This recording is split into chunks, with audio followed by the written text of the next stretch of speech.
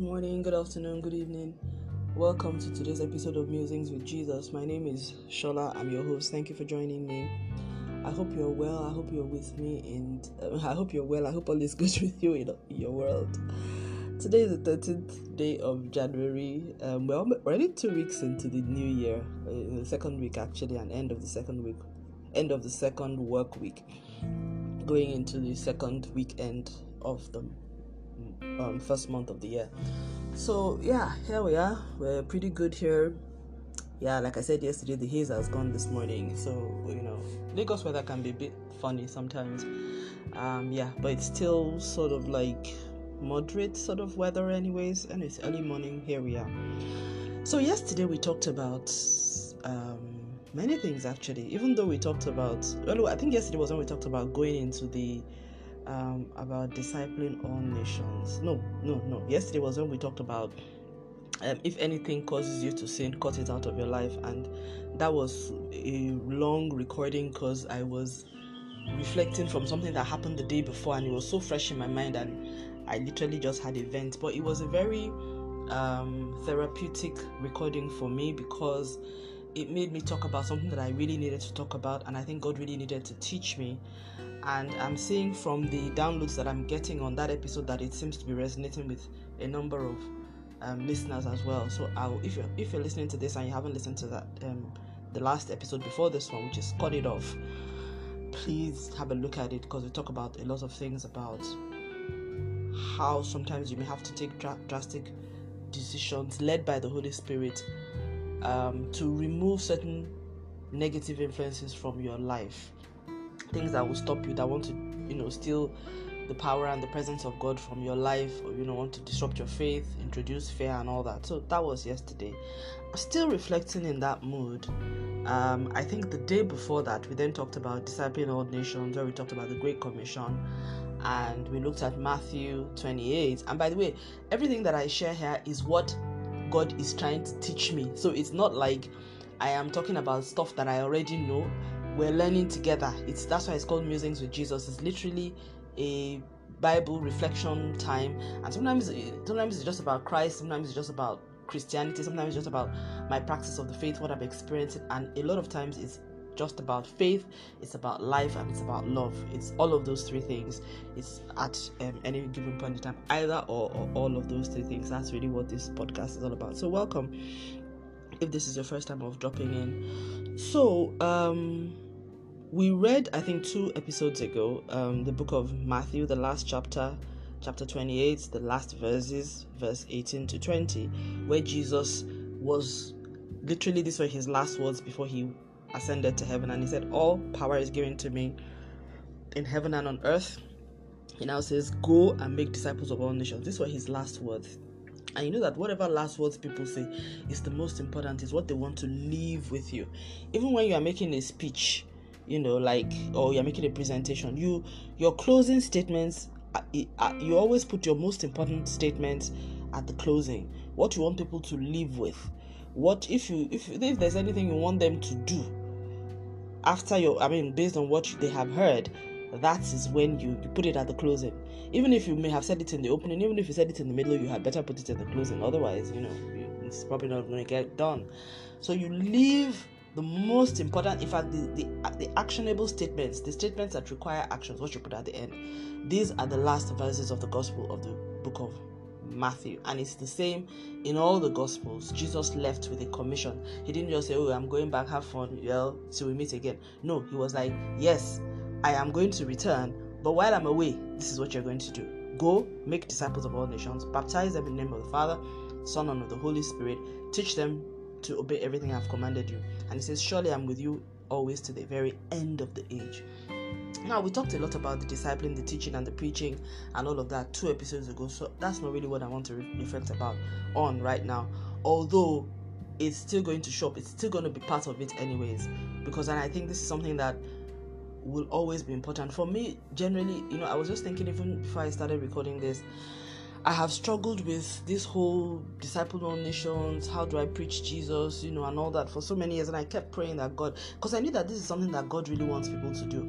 And when I look at how the disciples lived their lives, if they were as lukewarm as a lot of us were, or if evangelism and soul winning or discipling nations was something that they did on a special program once a month or once a year or 3 times a quarter or something, will we be where we are today, where the Bible is the most translated book on the planet and the most read book on the planet? We won't be here. We will not be here.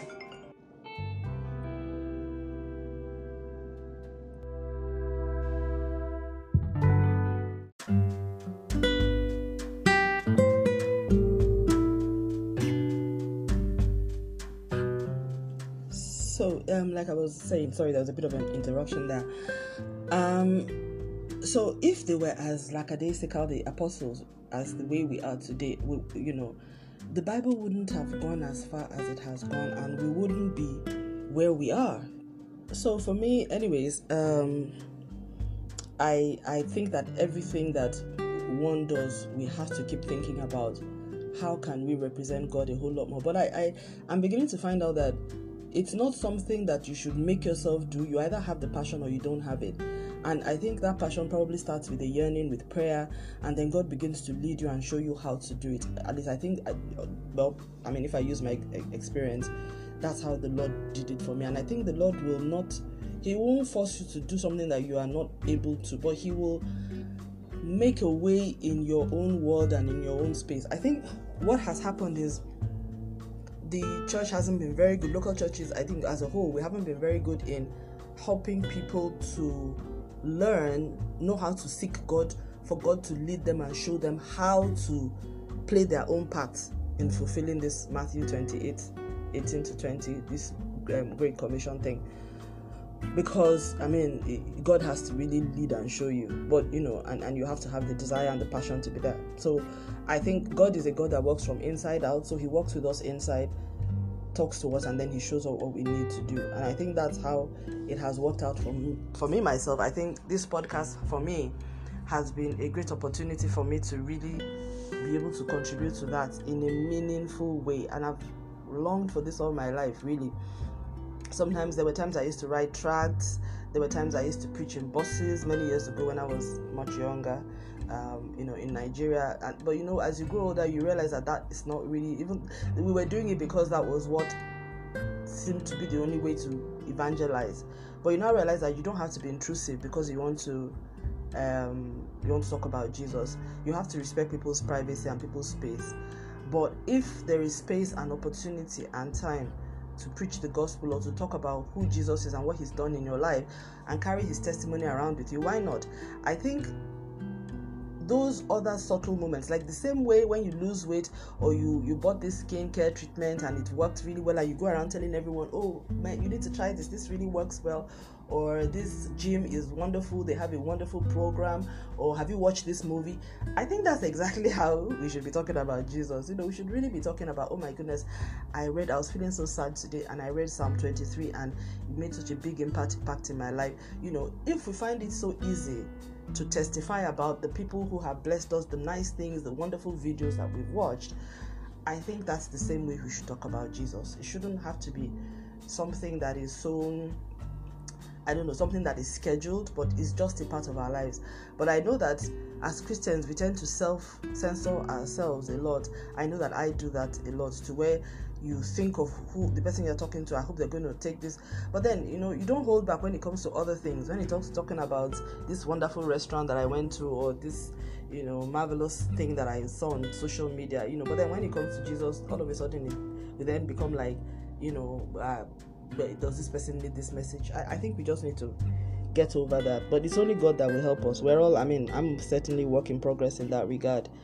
And I think it's far more impactful when people see the power of God in your life and they want to understand where it comes from, and you make it very clear to them that it comes from God and Jesus and your relationship with Him. This is something that I really want to understand a lot myself. How do we as Christians really reflect and practice our faith in this modern context of the world. And as I believe that will be part of my journey in 2023, and as I learn it, I will share it as well on this podcast. But I know that for anyone that has the desire, as you ask the Lord, He will reveal it to you as well. I mean, that's just the way He works. So in verse 20, He says, I am with you always to the very end of the age. Now, I reflected a lot on the whole disciple of the nation, but now I'm now reflecting more on that concept of to the very end of the age. Jesus makes it very clear. In fact, in the book of Matthew, I did a Google search of everywhere where the word the end came up. It came up a lot in Matthew. Jesus talked a lot about the end. In fact, in all the Gospels, really, He talked about the end of this age. And the end of this age will be ushered in by His return.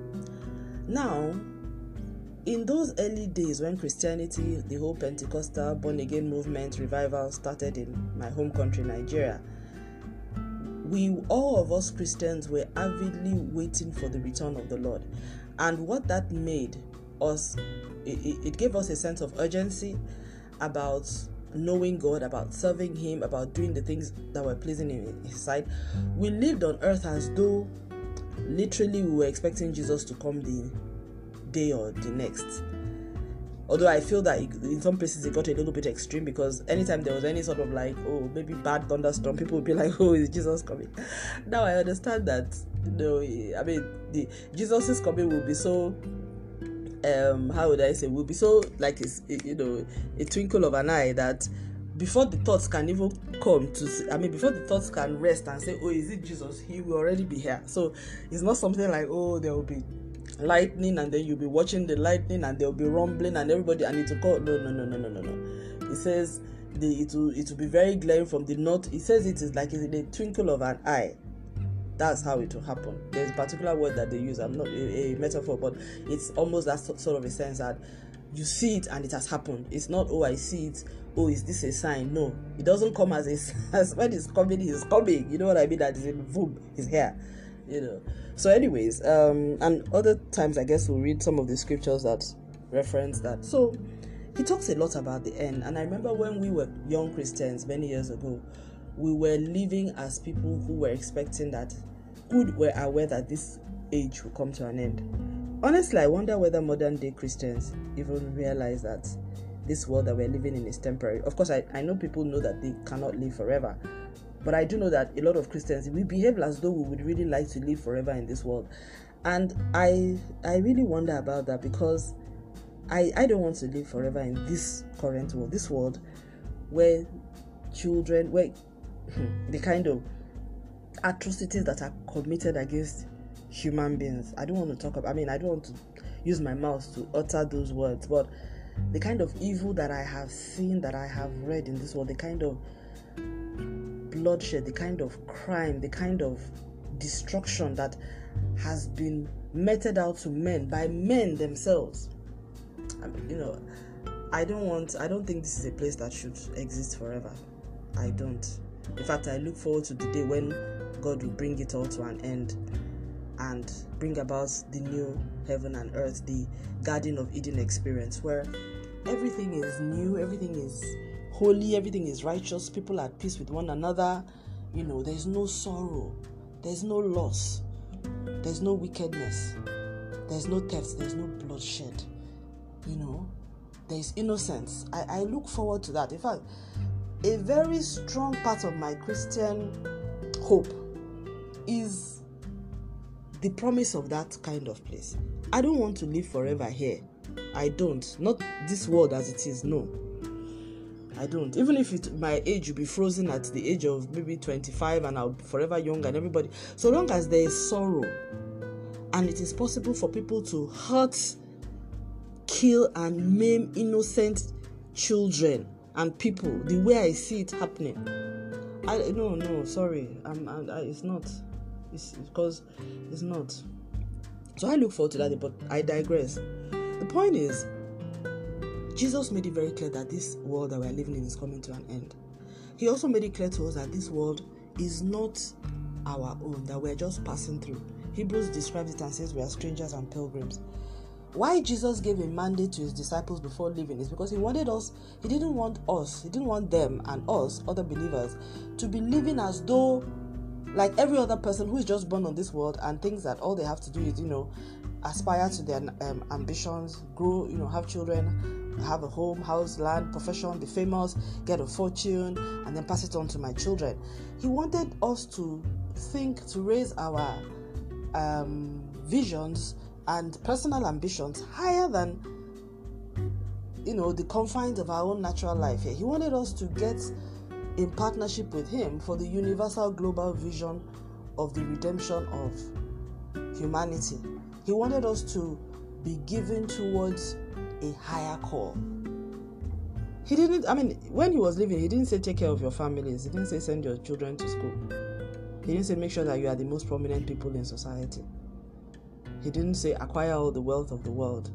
He didn't say build the Bill Gates temples and let everybody see it and know that you are really, your God is greater than all. He says go and make disciples, baptize them, teach them to obey. In other words, for me to be teaching, for him to ask me to teach other people to obey, that means he expects that I myself should obey. And then he says, I am with you always. So make sure that you abide in my presence.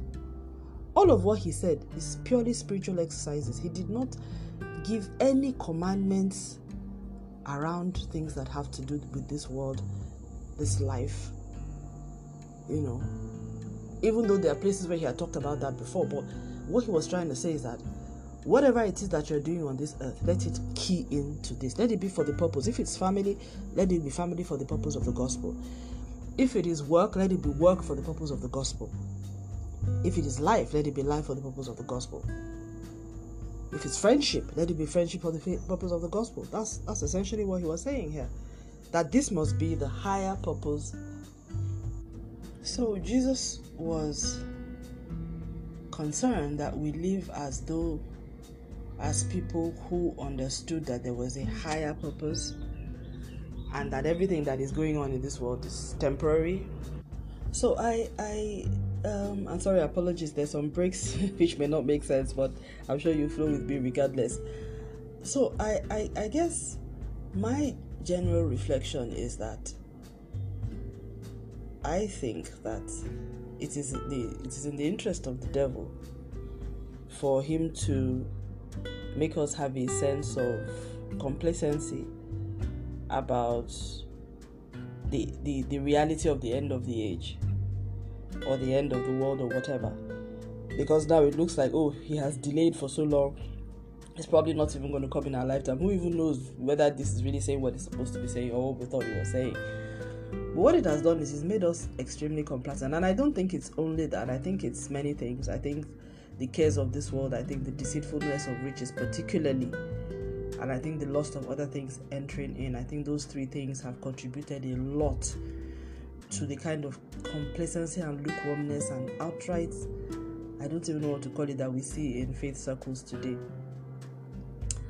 And it's very far away from what the Bible prescribes as the authentic way of practicing Christianity, scriptural way of practicing Christianity.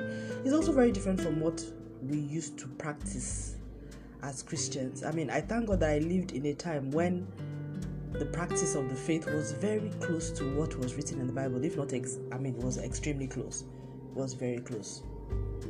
So right now that God has opened my eyes, I'll say opened my eyes because for a long time I didn't really pay attention to the deviation. But now that I'm in a position to see it more clearly than I used to, and it really wasn't because I'm so holy or whatever, it's just because I had problems. I fell into crisis, and my inability to handle that crisis made me realize the what had happened to me, the erosion of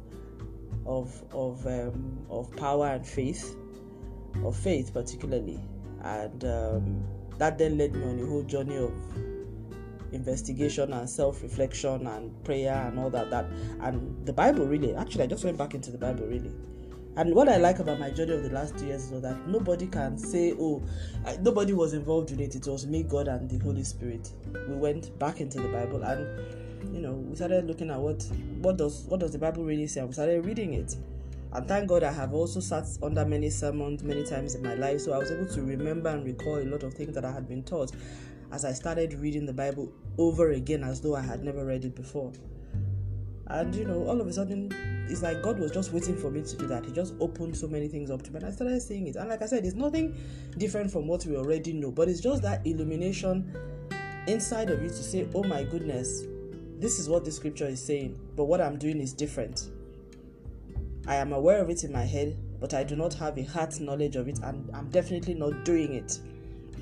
So I think that became more clear to me. That practice of in fact, I have been on a journey of relearning how to practice the faith. That's really what this has been about for me. So I now realize, and the thing is that God gives accountability per person. He doesn't judge based on, you are Jewish, or you are from the tribe of Israel or the tribe of Issachar, therefore all of you, he doesn't judge in blocks.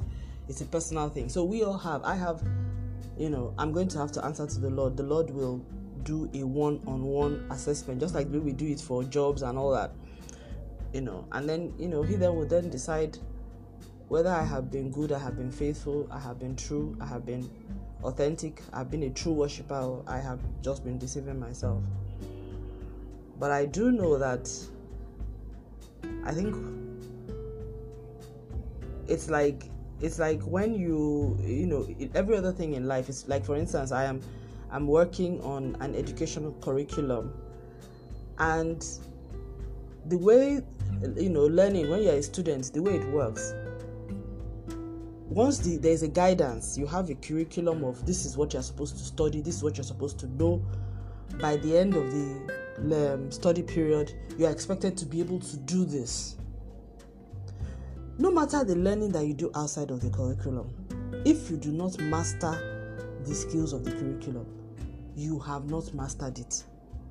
And it's very likely that if you are tested and you are tried according to that curriculum, you will fail. I will fail. So in the same way, the curriculum that the Lord has put for us is the Bible. Is the Bible.